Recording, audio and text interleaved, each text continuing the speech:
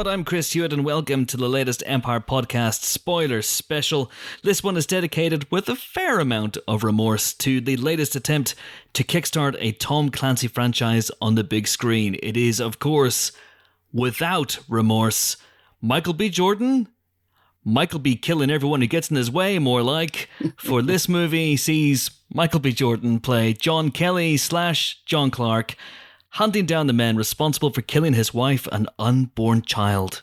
Not, as you might imagine, by dropping a fridge on them. Something else happens. Anyway, over the next minutes or so, I will be discussing this movie with my very own Tom Clancy's Rainbow 2, our clear and present danger, Helen O'Hara. Hello. And the Cardinal of the Kremlin himself, Amon Warmann. I'm not sure how I feel about that. Hello. I was going to go for that as my screen name. Oh, really? Yeah. What have you gone for? What have you gone for? I went for clear and present Helen. I mean, that's just taking a movie title and putting your name in it, isn't it? Yeah, I was really? going to go for it, but then I was thinking like podcaster of the Kremlin, and that didn't really work. No. Cardinal's just a cooler title. In fairness, my squadcast name is Clark Kelly, which is... I'm not even trying.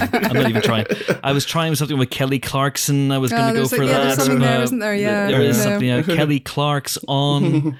Yeah, anyway, Michael B. Jimspiration is Amon's name, and he's got his guns out. I know you guys can't see this because we don't record these, but my word, Amon is rocking the biceps. Hey, when the weather is this good, you know, sometimes you gotta enjoy it, man. I consider wearing shades for this podcast, but then I thought better of it. Yes, thankfully, you are also wearing clothes. I was wondering if you might go full Michael B. Jordan. No, I am. It's just an elaborate illusion. Please don't tell me anything, guys. Both of you. Anyway, before we get into the movie, here is an interview I did fully clothed with the film's director, also fully clothed, Stefano Sollima. Now, due to circumstances beyond my control, this is only 15 minutes long, folks. Not ideal, not the sort of thing I like from a spoiler special, but there you go. As I say, it was beyond my control. I blame Guy Pearce. So we were only able to scratch the surface of this movie, but I had fun talking to him, and hopefully you will too. And as ever, spoilers. Which you know, because it's the spoiler special channel. Enjoy. So Stefano, this is for a spoiler podcast about the movie. It's going to come out after the film's out. Basically means we can get into the nitty-gritty of this movie. And where I wanted to start with you, sir, was there's a wonderful motif that runs all the way through the film, which is basically don't get into a car with John Kelly. It'll either be on fire or underwater. Was that a deliberate motif for you? Is that something you wanted to explore with this character? Yeah, absolutely. And the guy is absolutely crazy, and we wanted to push even more. So, and what I think was a great experience, because in the beginning, when I met Michael B., I asked him to play everything.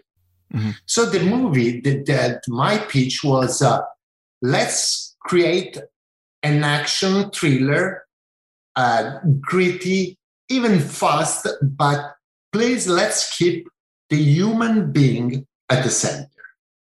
So I asked him, but if we do so, if you like the approach, you need to play all the stunt in the movie on your own, without stunt and without any double.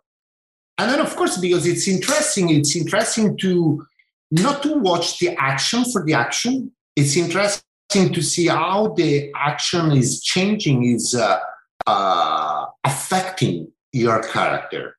And having an actor like Michael B. that is kind of transparent. You can read his emotion through his eyes. I think that was an opportunity. And of course, it was a little bit tricky because we had Michael B. getting in the car for real with fire all around. And the producer, and fortunately, it was the producer, but the other one, they were looking at me like, what? What do you want to do? Where you want to send our Michael B.? And he did so. It was crazy. And he did an incredible physical effort to be believable. And then he did everything you have seen in the movie. It's crazy.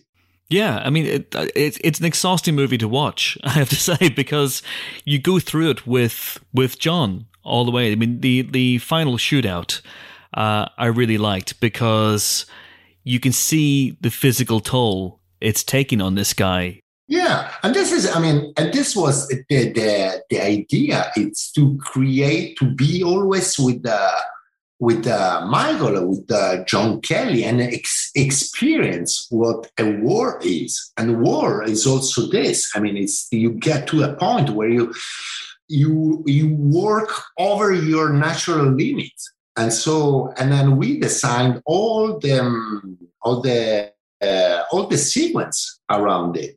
And then, for example, we tried not to cut a lot the sequence. And we worked mostly with the tracking shot. There is the scene where he gets down from the stairs. That is one tracking shot where Michael does all the fight.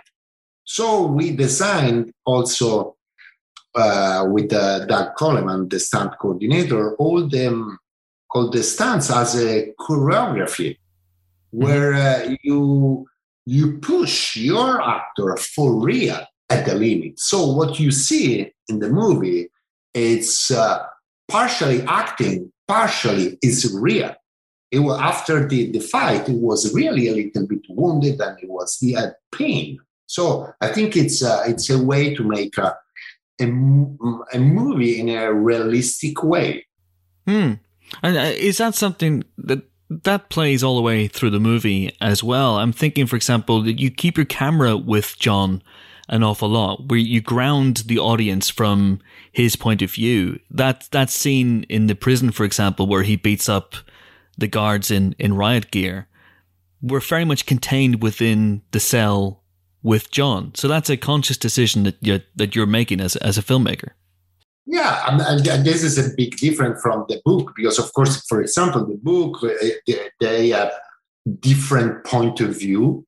So and then the movie, we decided to stick to on just his point of view. That also, I feel it's interesting for the other arch that is not just the revenge action side part of it, but is the geopolitical conspiracy that I think that if you tell the story just from his point of view, your twist as an audience and his twist as a character are going to be coincidental. They are going to be exactly in the same moment, because you're going to learn everything from his eyes. Mm-hmm. Yeah. I think as a structure, it's kind of interesting. Where you get to the end, you're going to be like, Michael is like, whoa, really? Without knowing anything, and you change completely perspective of what you have seen and all the character. I think it creates an interesting kind of mood spread around the movie. Yeah, because all the way through the film, John is asking himself who is behind this, and you make the audience think for the longest time that it's Ritter who is the bad guy, and you have Jamie Bell playing the character in this wonderfully shifty way that everything he says, everything he does just feels slightly off. Can you talk about that as a director, setting up this mystery, this idea that they think it's Jamie Bell, but it's really Guy Pearce? I think that basically my approach is to never judge a character and never being too bold in defining him. So I found it was kind of interesting, Ritter, because if you tell the story thinking as his point of view, makes sense. Because he believes, and for him, Kelly is just an operative, is a soldier. You don't know, it's not necessary for him to understand what is behind a war. He's just an operative. So from his point of view, he's right. And also, when he's a little bit suspicious about the mission, if you think he's right again, you feel it because you're watching it through Michael's point of view, from Kelly's point of view, and you're feeling suspicious and weird. But if you flip it, is exactly for Ritter that cannot believe that the guy who's a felon come out to make a personal revenge instead of doing a mission. So we've been really careful with Taylor to create characters that are not villain or good guys, but real people. Each one with his vision of the life that reflects on the other.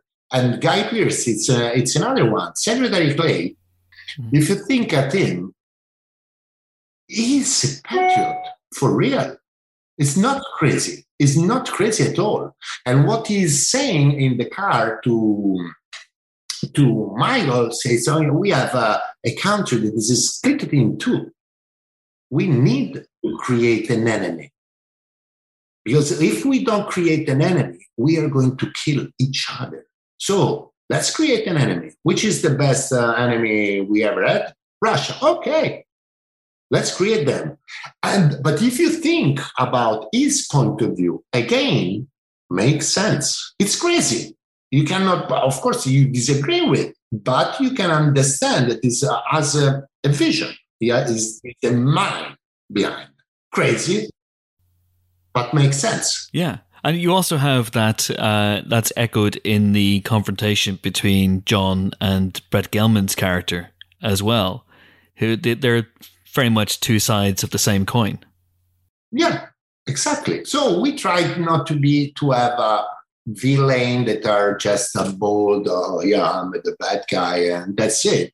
We try to create a world with a character that have a different mission, different purpose, different idea, and they keep colliding one against the other.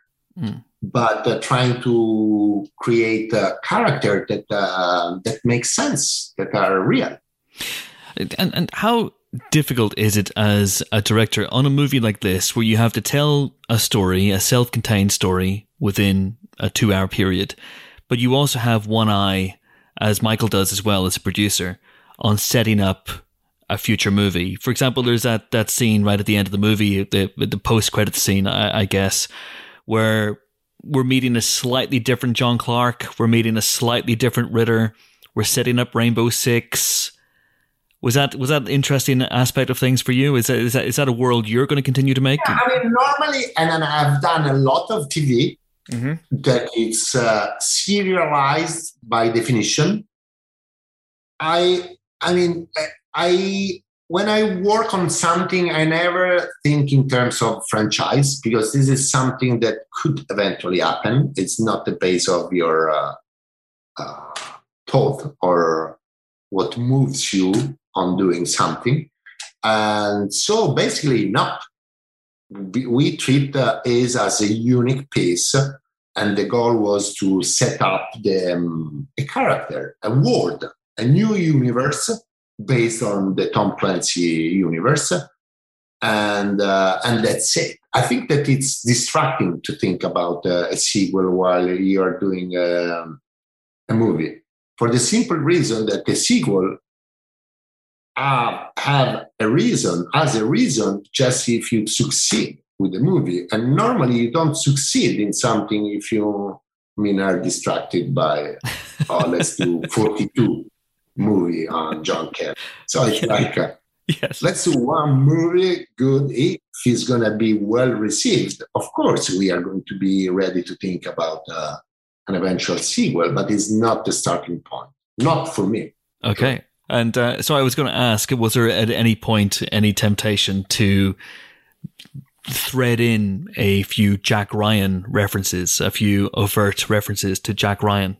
But no, because it's like it's a parallel universe. It's like it didn't make sense. I don't know, in the future, probably could make eventually sense, but not in Without Remorse, because in Without Remorse, it's the origin story for John Kelly, and how it became John Clark. Yeah. So, and by adopting this to be sticked on the point of view was, it was just for them, let's say, to blink an eye to the audience. Yes. The title is Without Remorse, and it's a very brutal film in that regard, Stefano. Does that give you license? Does the title give you license to take John into some very, very dark places? I mean, I knew going into this film, I'd seen the trailer, I knew that John's wife was not going to be long for this world, but even so, I was surprised by the brutality of those early assaults on John, his family, his team. Is that something that you take? That aesthetic is something that was very much evident in Sicario too, of course. Yeah, but because I think it's organic with the story you want to tell. If you want to create, this is a revenge movie, so you want to create, to push your character to the limit. And of course, in order to do so, you have to be gritty and brutal. And also by having Michael that he is so transparent, his human being comes so much through his eyes that even when he's pushed on really dark places, you still know that at the end he's a good guy. It's a good guy. Yeah. And he's right on what he's doing. So it's delicate, but it's like a revenge movie can't be other than that. You have to push your story to the limit and your character to the limit. Absolutely. But even so, after going through this journey and working with Michael for the last couple of years, are you nervous when you get into a car with him? I'm always nervous when I am with him. First, because he's driving normally, so. Fantastic. Stefano Sollima, it's been a pleasure, man. Thank you so much indeed. Thank you very much. Thank you. Take care, sir. Ciao. All right, so that was Stefano Sollima, and now it's time for us to talk about Without Remorse. Now, I really enjoyed talking to Stefano about the movie. I like the movie. I wish we were talking about a stone cold action classic. We're not. It's a 3-star movie. It's a solid action movie, but it has some really good action sequences. What do you guys think? I agree with you on the action sequences. For the most part, I think they are really cool to watch. There's a couple of really great beats in the scene where they kill John Kelly's wife. There's a bit which actually I'm intrigued to know how they pull it off, but there's a lit flashlight which rolls around on the floor. And that is sort of a really sort of cool beat in a very tense scene. As I'm sure we're going to get into a little bit more detail, there's a prison scene which involving Michael B. Ginspiration, as I am now going to call him from now on. He puts the B in abs. Yes, he does. That, I think it belongs on a lot of, great scenes in so movies lists. It's really, really great. But when I look at this film on paper, it should have been so much better than what we actually get on so many levels. I don't think it's a film that makes, full use of Michael B. Jordan's many talents. I think in many ways, the film is sort of one-dimensional. I think the script in many ways is dated. I feel like it's really cool on one level that we're getting Michael B. Jordan playing this character, the first black actor to play this role. And I could say that for other sort of, other actors in this film as well. Jodie Turner-Smith playing a, female Navy SEAL, the leader of that group. On paper, that's significant. But if you don't give them anything meaningful to do on a character level, then how radical is it really? And there's a lot of things I can sort of, look to within this film, which is basically a derivative of that point. So, and there's a lot about it which is disappointing because on paper, again, there's so much to work with here. I just don't think it gets anywhere near the potential. I don't think this movie gets anywhere near realizing its full potential, which is a shame.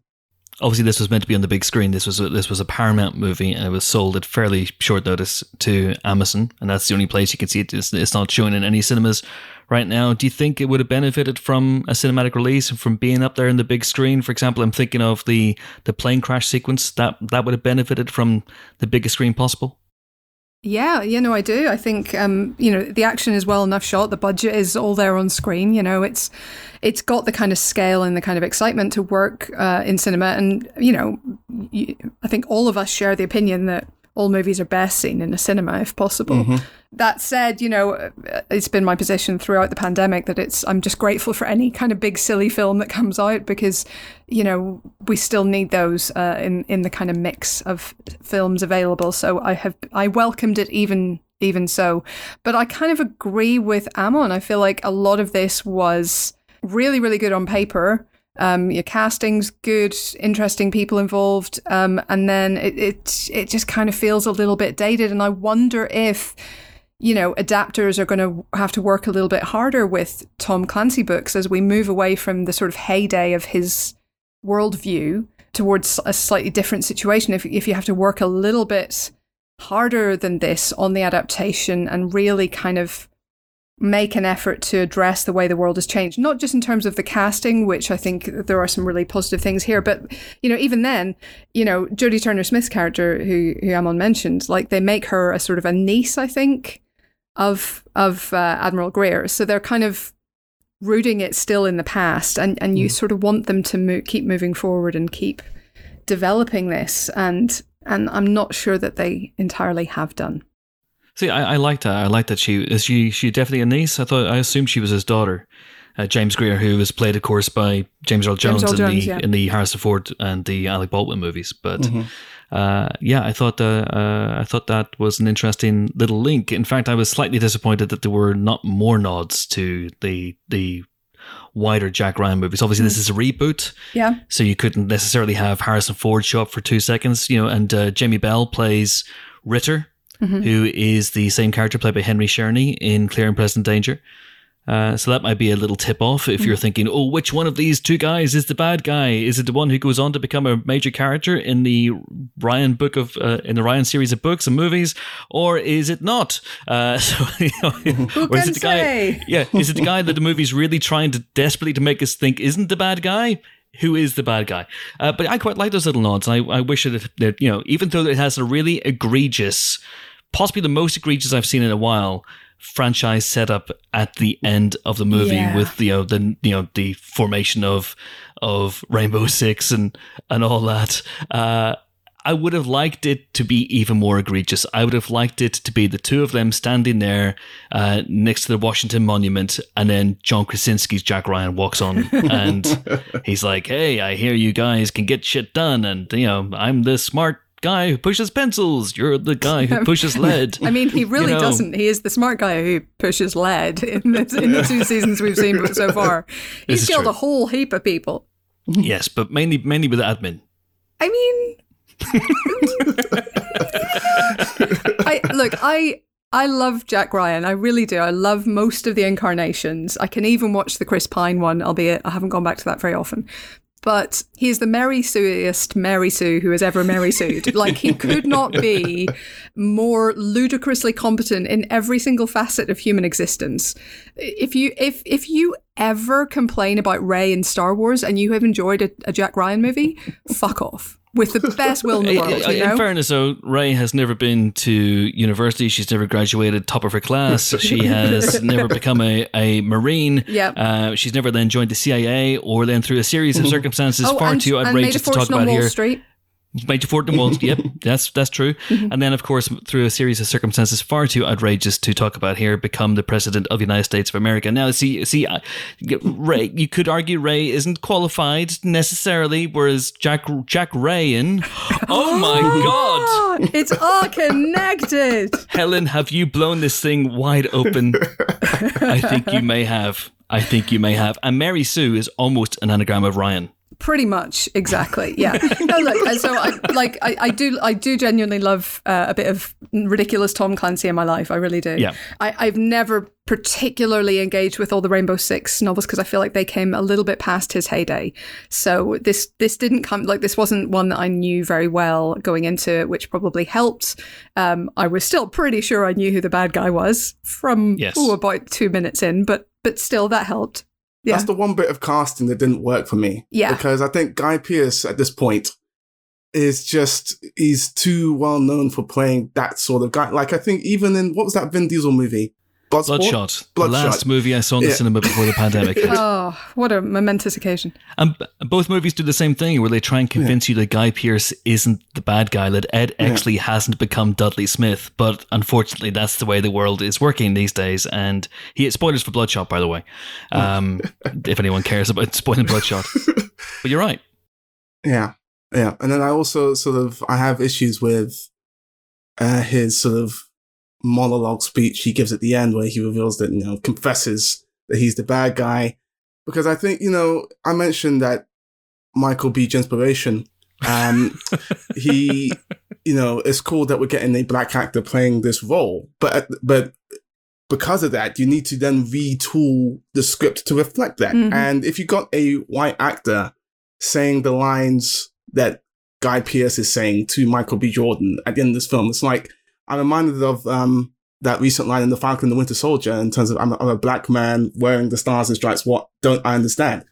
Yeah. Michael B. Jordan's character, being a black man in America, would understand sort of the deal when it comes to race in America and who hates who and everything else. And the way in which the lines that Guy Pearce is saying comes across, it feels like that was written when John Kelly was still a white character. You need to change the script to reflect that, because, you're just saying very obvious things to a guy who already would knows know those that. Things. Yeah. Do you think? Because obviously Jordan's producer in this as well, and he's been on it for some while. No, it's on him as well. He should have been more aware, I would think. I can't remember that speech well enough. What was in that speech? It's half this country thinks the other half is his enemy, and they needed a real enemy to kill, and so I gave him a real enemy. Look, and the other problem with that is the divisions in America right now would actually be exacerbated by this kind of outside war, because half the country would see it as a distraction from the issues that America faces, and the other half would, be all gung-ho about it. That's what we've seen for the past literally 20 years. So his speech makes no sense on a number of levels. His plan makes no sense on a number of levels. But I mean, this is an action movie with a geopolitical, setting. So of course it makes no sense. So I am willing to, cut it a little bit of slack on these issues. There's a scene towards the end where a character, I can't remember whether it's Ritter or Clark, which may tell you everything about this movie, but they're talking about how everything, the mission in Aleppo at the beginning, the attack on the Navy SEALs wiping out like half of John's team, everything that stemmed from that was a setup. And it makes you think, wow, Guy Pearce is really pulling the strings here, because he knows that Clark would then survive the attack on his life, and then he'd be a loose cannon who would go and try and kill that Russian dude and then set everything in motion. Or is he just rolling with the punches? Did he have a backup wild card who he thought might go wild if all the team were killed? Maybe Jack Ryan. Who knows? Maybe. But of course, he's an admin guy, as you've established, Chris. He is an admin guy. I don't. It doesn't make a lot of sense, because there is a bit of rehab in there, isn't there, from his injuries? This is not happening. They tried to make him go to rehab. He said no, and there's a bit of rehab, there's a bit of prison time. Like, it's at least, like, let's be incredibly generous to the film and say it's weeks. It looks like months. The film makes it look like months. Yeah. So a lot of the kind of impetus of that scheme sort of begins to fall apart when you think about it that way. But again, it's an action movie. We are expecting massive plot holes. the portrayal of Northern Ireland in Patriot Games, for example, is perhaps not the most spot on, Helen. I agree. Yes, 110%. cinema history. Spot on. They're too insane for the IRA. I love that Hollywood trope. He's too mad to be a terrorist. It's like, okay. Yeah, there's lots of stuff here. I mean, I really, not so much the sentiments of what Guy Pearce is saying, and not so much of, of the cultural impact of what he's saying, but I admire that scene because it shows the entire film is set up to show you how much of a badass John Kelly / Clark is, and how precise he is as an assassin. And here's how precise he is. He times Guy Pearce's confession to the exact point that he needs to drive off that bridge into the Potomac to be rescued by Jodie Turner-Smith. Yeah. That is some high-level interrogation. It's like, okay, I've got to slow it down a bit. He hasn't quite confessed when I thought he was going to. Red light, let's draw this out. Yeah. I'm just gonna pop into the 7-Eleven and grab a coffee if that's all right with you. That is incredible precision. Amazing. Cars are where John Kelly does some of his best work in this film. Has to be said. Yeah. Dousing a car in flames to interrogate a guy. Yeah. That's a boss move. That's called boxing. Yeah. Does the car thing, because I remember when we first saw the trailer for this, and it had disappeared off the radar a little bit, this movie. But we were when the trailer hit, we were excited for it. And the reason I was excited for it was because of that scene where he sets a car on fire and then gets into the car to start interrogating the dude.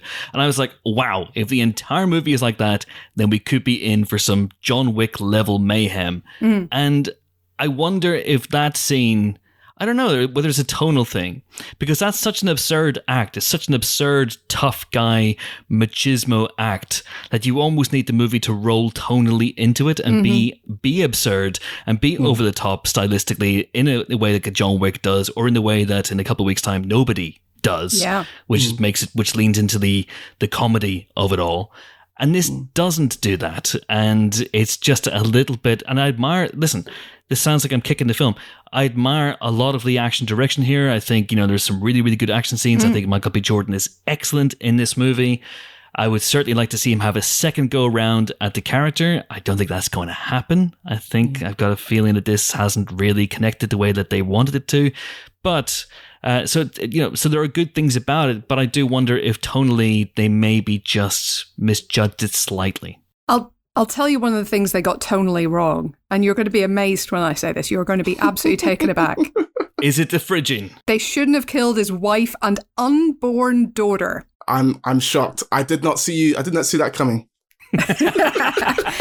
But that is genuinely, that's half the problem with the film right there, is because you have to take that seriously. And he's a good enough actor that of course he's going to take that seriously. He's not going to play a character who shrugs that off and goes on with his life, because that isn't realistic, that isn't human. And he's a guy who can portray humanity brilliantly while also portraying, action heroes or villains.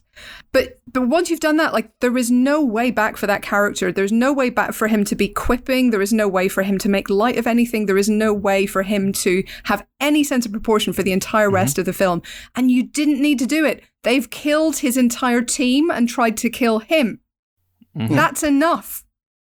Not only did you not need to do that, but if you're going to do that, can we spend more than 60 seconds with Pam, which a name I had to look up because I obviously did not remember it. I haven't watched the film. Whoa, John Clark would not be happy with you. That's his whole thing. He gets in a room of people, he goes, my wife's name was Pam. He says it. It was almost like he's got a little speech that he hands to people. It's laminated. My wife's name is Pam.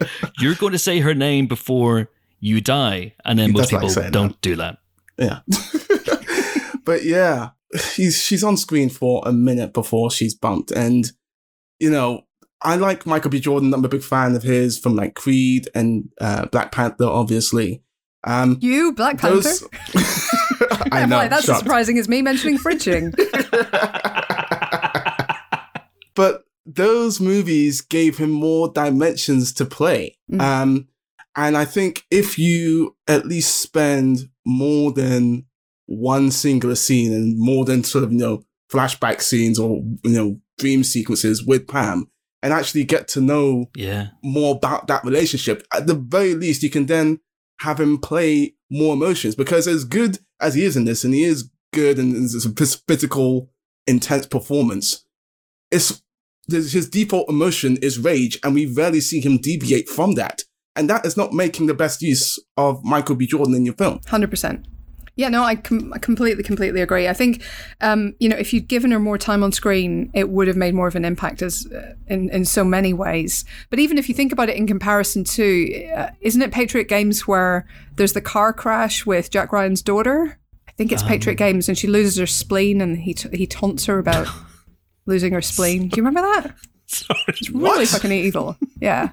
Yeah, what? Seriously. Wow. So she gets hurt, and his wife and daughter are in a car crash that's caused by the baddies, and they have to be rushed to hospital. And I think his daughter loses her spleen, and the bad guy is all like, "Oh, it's going to be hard for her to fight off illness," and that's his big I don't remember that on Jack Ryan. Anyway, the big Jack Ryan movies for me are Clear and Present Danger and The Hunt for Red October, which is perfect.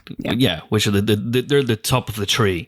Patriot Games I am not as familiar with, so I do remember Thora Birch is the daughter in that, isn't she? Thora Birch is the daughter, yeah. I remember the bit where he's walking down the street doing some admin. He's got a little pencil, a little folder, and he sees the reflection of the IRA assassin behind him in the cars he's passing, which has always kept me mindful of people's reflections and shadows in cars, which is why I've never been assassinated by the IRA.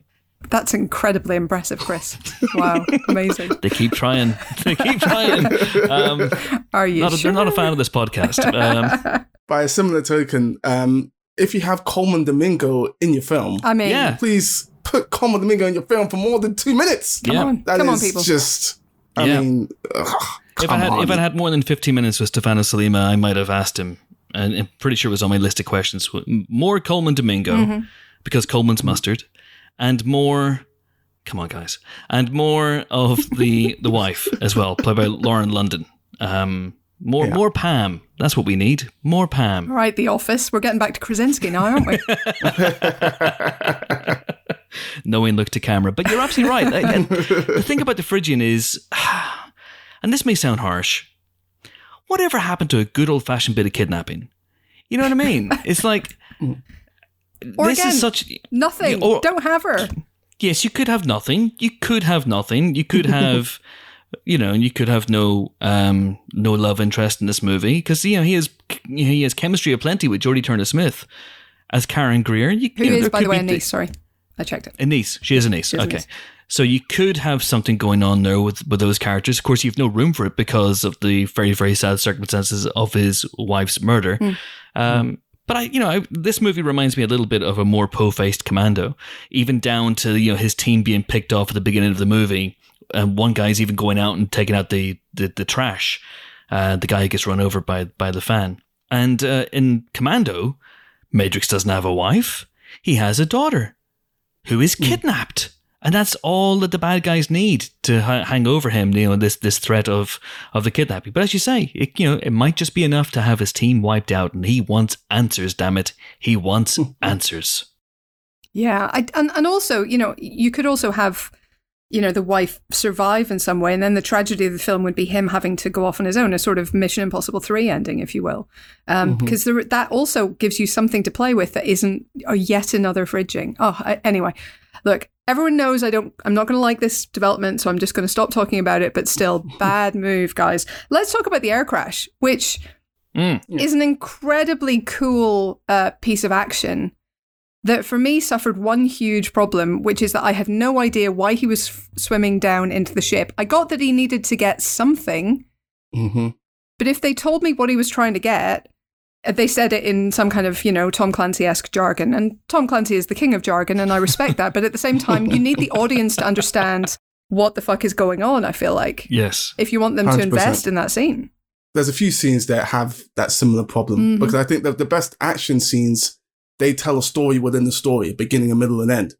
And that scene that you mentioned, and the plane scene, is one that just needed the setup. If we know what's at stake, and he's going for it, and then he has to, fight his way through an obstacle, and then another obstacle before he gets to the thing. Yeah. That immediately imparting that knowledge to the audience immediately makes that scene a lot better and a lot more effective. Yeah. My in-flight meal! Oh no! It was so tasty! My overhead bag! Ah! It's got my iPad in it. I downloaded so much content. Because the thing is, like, you know, in retrospect, of course it's a lifeboat. But at the same time, like, they've got a plane packed with all sorts of crazy weaponry and shit, presumably. So we don't know that. We don't know what he's trying to get. We don't really understand what the hell they're doing at that point. And I just felt like there were, like Amon says, there are a lot of moments like that where just a little bit of clarity would have gone a really, really long way. So that we could just invest in it a bit more, you know, and even the really cool kind of shootout in Moscow. Is it Moscow they're in? Yeah. So, like, just make it clear why the shooting has suddenly started, what's going on. I got that there had been a betrayal and a double cross and that their lives were now in danger, but I still, even then, I was like, and who's the shooter and why are they shooting? And even then within that scene, and I know that they're trying to get out, and I know that sort of, you know, the police that's shooting at them don't really know what's going on. But at the same time, the police, you know, they're not the guilty party here. They're, you know, still innocent, and this guy is just ruthlessly dispatching them. I'm like, I think I messaged you at the time, Helen, are we meant to be rooting for John Kelly here as he's just ruthlessly dispatching? Maybe innocent is a too strong of a word, but still, like, not fully guilty people. Oh no, those people are guilty. Those people are going after them are guilty. They're not cops. They're not cops. They're not cops? No, they're Russian soldiers who have been sent to take him out. Wait, hang on. He's not just killing a whole bunch of cops at the end. No. I understood it that the sniper was actually shooting at the cops, and he was shooting a few times at, like, the cars and stuff to scare people away and keep people from shooting him. But he wasn't actually shooting people. That was how I read that scene. Have I got it wrong? Which sniper? The Russian sniper? No, the Russian sniper is actively shooting cops, thinking that the Americans will get the blame. Yes. But John Kelly Clarkson is actually just shooting at not cops. He's shooting at, like, cars, or he's shooting at the sniper, or he's shooting at anybody else. But he's not actively trying to kill people in that scene. That was how I saw it. But then who are the people? That's the Russian. They're the Russian. Oh, okay. They're the equivalent of the CIA, only with the Russian accent. Yeah, KGB as was. In that case, I rescind my previous comment. And this movie is 5 stars. 5 stars! Hooray! I knew we would get there in the end. I did like the that last battle. With an increasingly bullet-ridden. I mean, Michael B. Jordan gets shot enough times in this movie, doesn't he? I mean, my word. I think he gets shot 75 times. He's a bloody pincushion by the end of it, and still knocking around. You can't kill John Kelly / Clark. I quite liked it. I mean, it's absurd, but I imagine it's also maybe fairly close to how one man might go about tactically clearing out a building of hostile people, starting from the top, which is probably, I think we've all read our Jack Reacher. He's starting from the top and working his way down.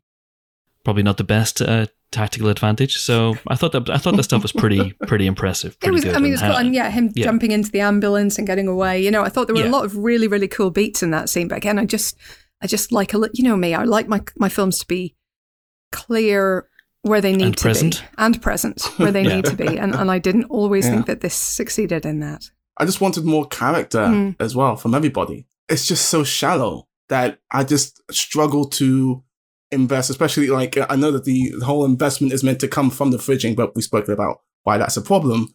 And they don't really dive into John Kelly in an introspective way to really sort of make you invest in that character anymore beyond the fridging. And it feels like he has a character. A lot of things are happening to him without us getting to know him and, feel the full effect of that. And some of the other character scenes as well, when you've got somebody talking about his kids back home. I mean, come on. You're talking about your sweetheart back home? Am I the only one who's seen Hot Shots here? Dead Meat Thompson, anybody? Come on. That was a mistake. So they were trying to build in those character moments, but not always in the most elegant or least cliched manners, I felt. So you think that maybe if it had gone all in and gone for some incredible choreography, and for example, I'm thinking of as Kelly goes down the stairs of that building and he's increasingly fatigued and he's increasingly wounded and he begins to act accordingly, which I thought was really cool. But if that had been, for example, a oneer, like the amazing scene in Atomic Blonde, where Charlize Theron is also increasingly fatigued and unable to move and is just basically slogging her way down the stairs trying to get out there alive by any means necessary.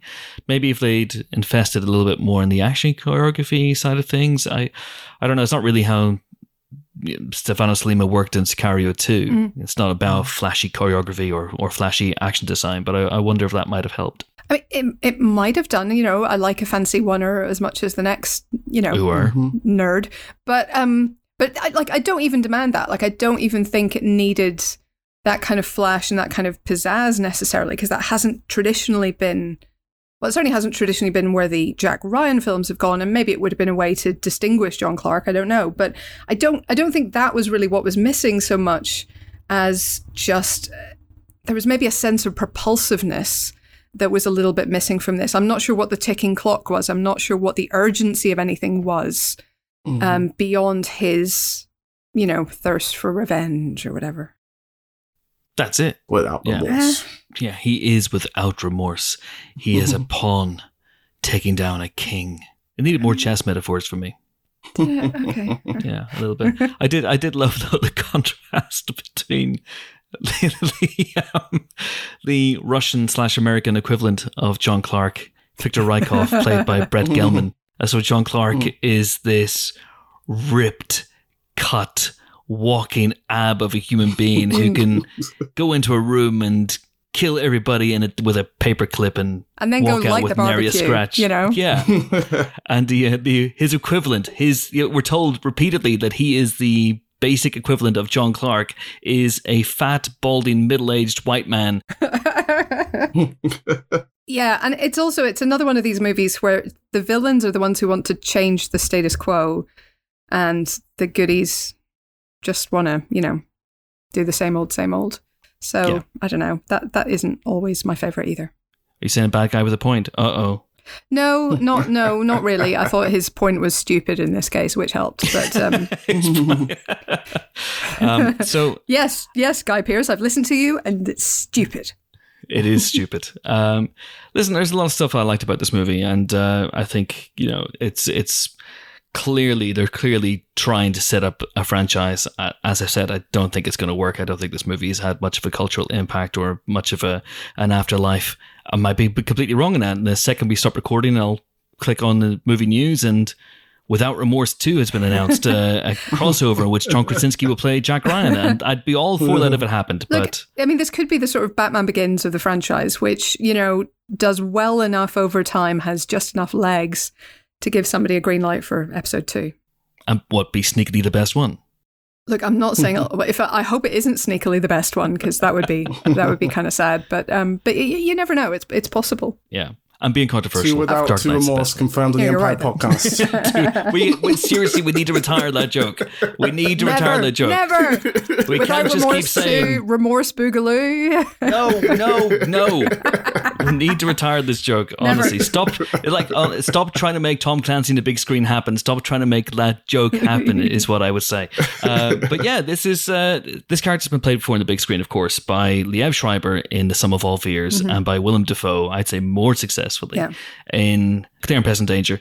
There is a franchise in this character. There is something about him. One of the problems with Jack Ryan on the big screen, small screen notwithstanding, is that he is Captain Admin. He is basically just doing some amped up filing. That's basically what he's doing. Oh my God. And so you have to bring in the action elements around him. And that works really successfully in Clear and Present Danger, where it is Willem Dafoe taking care of the action elements. This should have been a slam dunk, because right from the off, you have the action elements that are embedded in this character. And then you could have worked your way up to some light filing and paperwork. Sure. And I do love that, that opening shot of them coming out of the water. I thought it was super, super effective. Yeah, that was cool. Yeah. But again, the kind of the Syrian interlude was unclear. Like, am I supposed to care about the person they're rescuing? The answer was no, but I wasn't sure for a minute. There was a lot of that kind of woolliness even then, but you were clear instantly that this guy was a badass and his team could do things, and that was fun.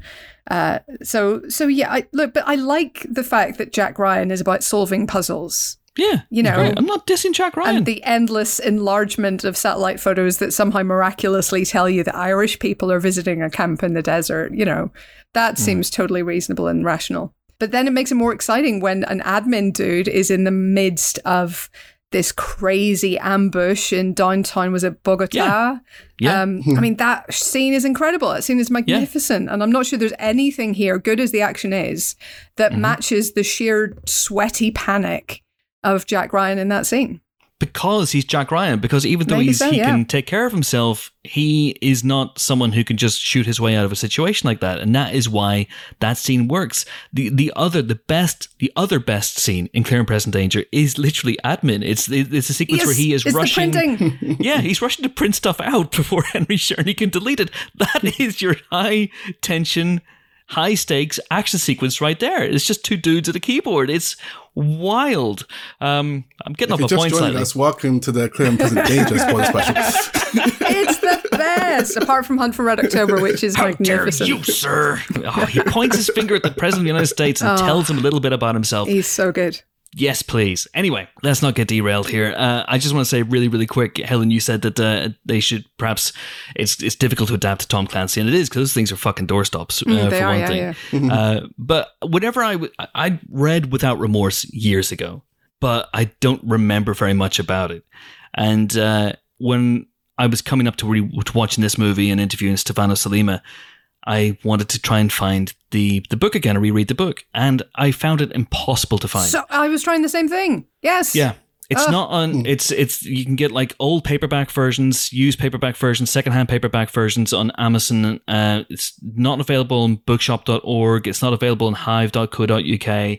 They haven't re-released it as far as I can tell to tie in with the movie, which is weird. Tie in paperbacks, folks. It's all the rage. So I didn't really remember much about it, but I did go back and look at the plot summary on the IMDb, and it is wild. I mean, it bears literally no resemblance to the movie we've seen. So they have actually done a lot of adaptation work to it.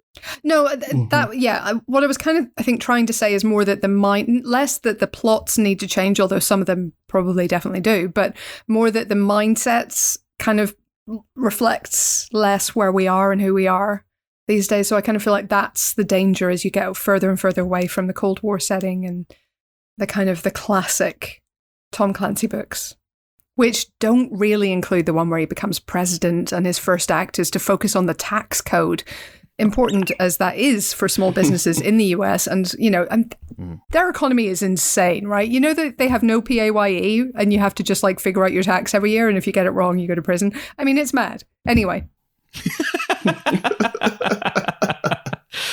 Yes, indeed. But he has a wife. His wife does get fridged in Without Remorse, according to the Amazon summary. However, it's wild. So she is pregnant also. So that is something that they did port over from the book. But he recently lost his pregnant wife, Patricia, in a car accident. So John Kelly, this is 1970. He picks up a hitchhiker named Pam on his way to his home in Battery Island in the Chesapeake Bay. So Pam isn't even his wife. Patricia is his wife, pregnant wife. Kelly and Pam become lovers, and over time, Kelly discovers that she was a runaway who became a drug mule and a prostitute. What? Then Liz Pam gets killed. Wow. So, dude's unlucky. Fun. Is what I'm saying. Yeah. Not a good time to be John Kelly / Clark. Anyway, on that note, I think that is it. Unless there's anything else you want to talk about Without Remorse. I would just say that I think it's a matter of time before Gareth Evans comes a call in Michael B. Jordan's number. I'm surprised it's not happened already. That would have been an amazing director. Wow, yeah. Michael B. Jordan's an actor who'd be very up for the challenge of being Gareth Evans' muse in one of his films. So I would also like to note that apparently Kelly Clark's blood type in this is B positive. So there's a message there for all of us. Look, Look, it's just a random thing I noticed, and now all of you have to notice it too. Wow. That's all I'm telling you. From Michael B. Jordan to Michael B. Positive, what a great note on which to end this podcast. As we leave behind the bloodied remains of Without Remorse, these two, honestly, these two have just come in and they've just kicked it. They've kicked it to bits and then kicked it off a rooftop. What? Oh, unbelievable. Anyway, be positive, be positive, be positive. That is my motto. And on that note, that is it for our Without Remorse spoiler special. Hope you enjoyed it. Thank you for subscribing as ever to the spoiler specials. It really does mean a lot. Keep them peeled as well for the regular podcast out every Friday as well. And keep them peeled on your spoiler special feed because you never know what may drop into your feed next. I don't know, so how the hell you're going to know? I have no idea. But keep them peeled anyway. But until we meet again, until then, until that auspicious occasion, it is time to say goodbye to the pawns who might just become kings. Michael B. Jimspiration. Look at those guns. Amon Warmann. Peace. It's goodbye from clear and present Helen O'Hara. Toodaloo. And it's goodbye from me, Clark Kale. I really should have put in more effort, but who knows? Step up your game, Hewitt. Maybe it's a highfalutin metaphor for the film itself. Anyway, I'm off to sit in a burning car, just for shits and giggles. That's the sort of guy I am. Thank you for listening. See you next time. Bye.